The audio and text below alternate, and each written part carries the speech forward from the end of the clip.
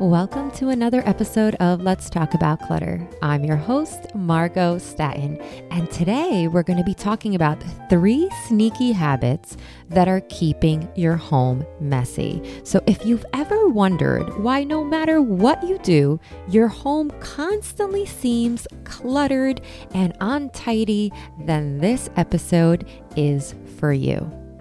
Trying to clean when we have way too much stuff is almost impossible. Cleaning typically involves working around items instead of actually picking them up to clean under them. Ladies, take our kitchen counters, for example. A clutter-free counter requires less than 60 seconds of your time to clean. A little multi-purpose cleaner and a quick microfiber wipe, and you are done. Now, let me know if you can relate to this. What happens if we have a ton of stuff sitting on our counters? Chances are, be real, you rarely pick up the items and clean under them. Maybe you have a toaster or a coffee maker or a cutting board or other appliances. Be honest, be truthful. How often do you actually remove everything from your counter and clean under it? Chances are, like most of us, you are cleaning around it. Now, if you do remove the items, how long does that actually take? This requires taking everything off, cleaning it, and then placing all the items back. And that just sounds like a lot of work. And I will be the first to admit that I used to have a ton of kitchen countertop clutter, and I always said, full transparency, I have no choice. My kitchen is so tiny, there is just nowhere else to put these items. And then I had to call BS on myself. What I should have been asking myself was, do I need these items? Furthermore, do I need these items to sit on top of my kitchen countertop? By the way, quick pro hack. If you are to keep anything on your kitchen countertop, these should be items that you use every single day. If you don't use them every single day, then they should be kept in cabinets and drawers. The same can be said for other areas of our home. The closet that is full of stuff we don't wear, the bedroom that has a ton of things under the bed, boxes in the corner, and laundry piling up on the floor. The bathroom sink that has too many hair and makeup products on it. The products are maybe empty, expired, and unwanted.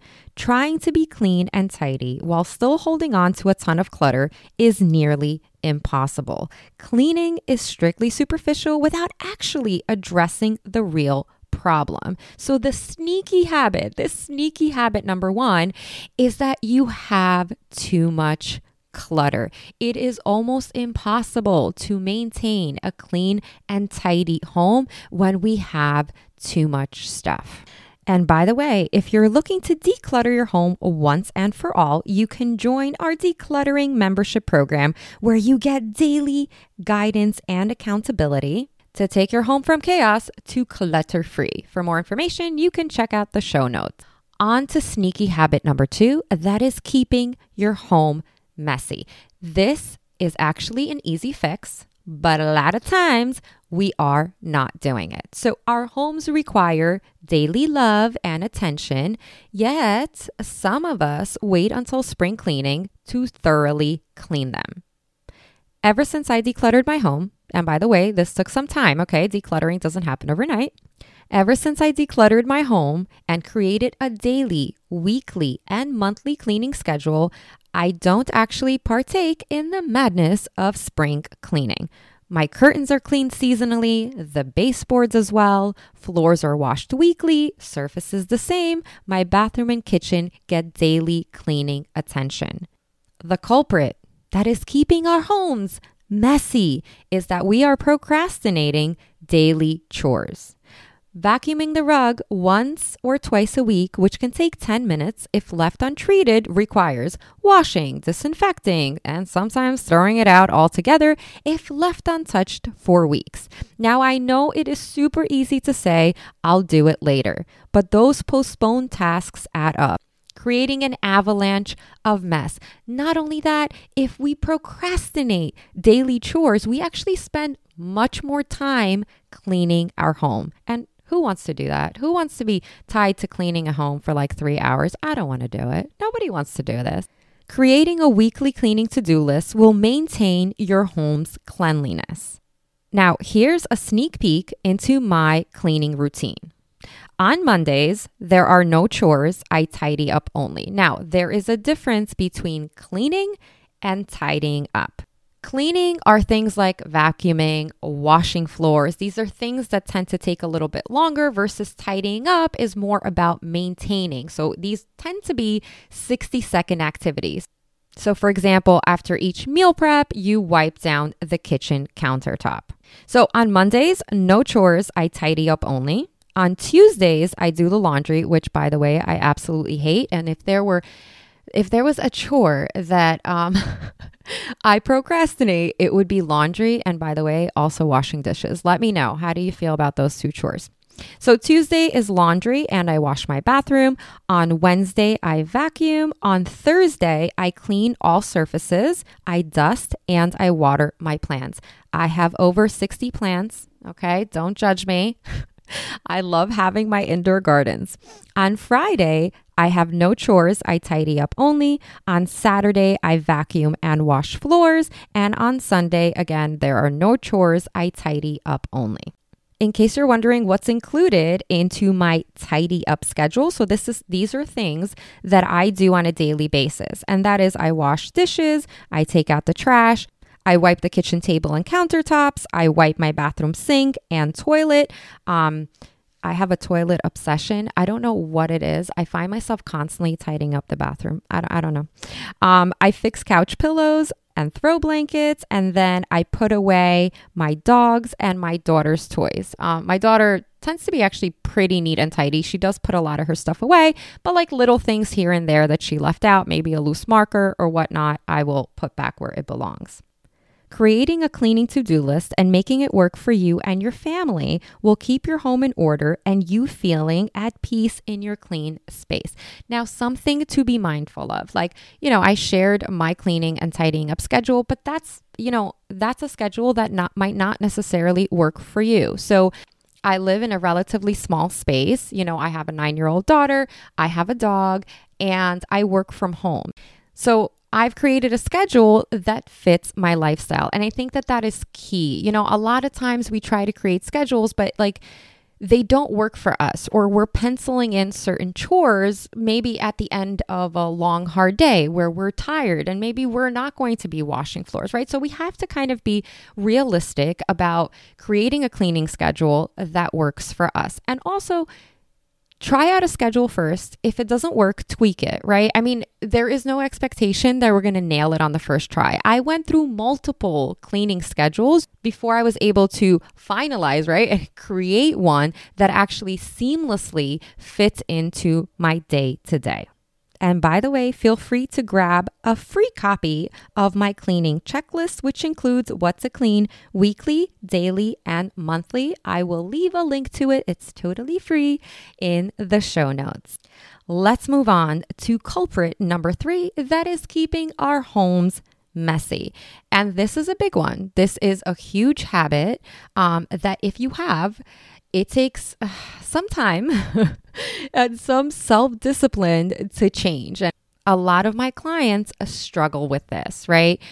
We are successfully able to declutter our homes, but if we don't actually actively pursue changing this habit, our homes will forever be cluttered and messy. And the culprit is impulse buying and poor shopping habits. I know some of you are tempted to turn off this podcast episode because you don't want to hear anybody telling you to just stop impulse shopping. But hold on, I have a solution. There is a solution, okay? But the truth is, if we want to avoid a messy home, the key is to have more items leave our home than make their way into our home. Christmas and birthdays excluded. Impulse shopping and shopping without a plan, and that's the key, without a plan, can quickly bring in a ton of stuff into our homes that we don't necessarily want or need. In fact, this is one of the biggest contributors of clutter. So there are simple things that we can do to combat impulse buying. And my favorite, and this is the one that I use all the time, is if it's not on the list, it does not get bought. I do not leave the house without a shopping list because it could be too tempting to get enticed by a sale at Target or Home Goods. We are all human. We go to a store, we're women, we see shiny things, we like it, whether it's a sweater or a cup or whatever it may be. And especially when it's on sale, we're like, oh my God, this is a great find. I get it. We get so tempted. So it's very hard to overcome temptation, which is why years ago, I started building the habit of not leaving my house unless I have a shopping list. Now, of course, there are going to be times where we see an item that wasn't on the list and it calls to us, right? So for me, it used to be coffee mugs. I don't know what it was. I mean, I don't even have that many people living in my home, but I would go to Home Goods and all of the coffee mugs just looked so enticing. And I'm a huge coffee drinker, which is why I named my dog Coffee. Talk about an addiction. So that used to be my Achilles heel. And what I learned to do is that if you encounter an item that you really want, leave it. If you still want it the next day and truly feel that your home and your life will improve, then go out and buy it. And what I realized was that 9 out of 10 times, and this does require a lot of self-discipline to not purchase it, but I realized that 9 out of 10 times, if I came back home, I would realize that I don't actually need or want the item. By the way, this also saves you a ton of money. Most items are merely shiny objects that bring us short-term joy. And then come a week later, we may even feel guilt over spending money on it. Have you ever experienced that? You bought an item, you brought it home, maybe you spent $30-$40 on it, and you're just number one, you have nowhere to put it, right? If it's some kind of decorative piece. And number two, you're I didn't really need this, right? But a lot of times, we won't go back to the store and return it. I hope that you do, right? But sometimes we don't. So really think twice, right? And kind of walk away, distance yourself from the item and think about whether or not you actually need it and if it's going to serve you and make you happy.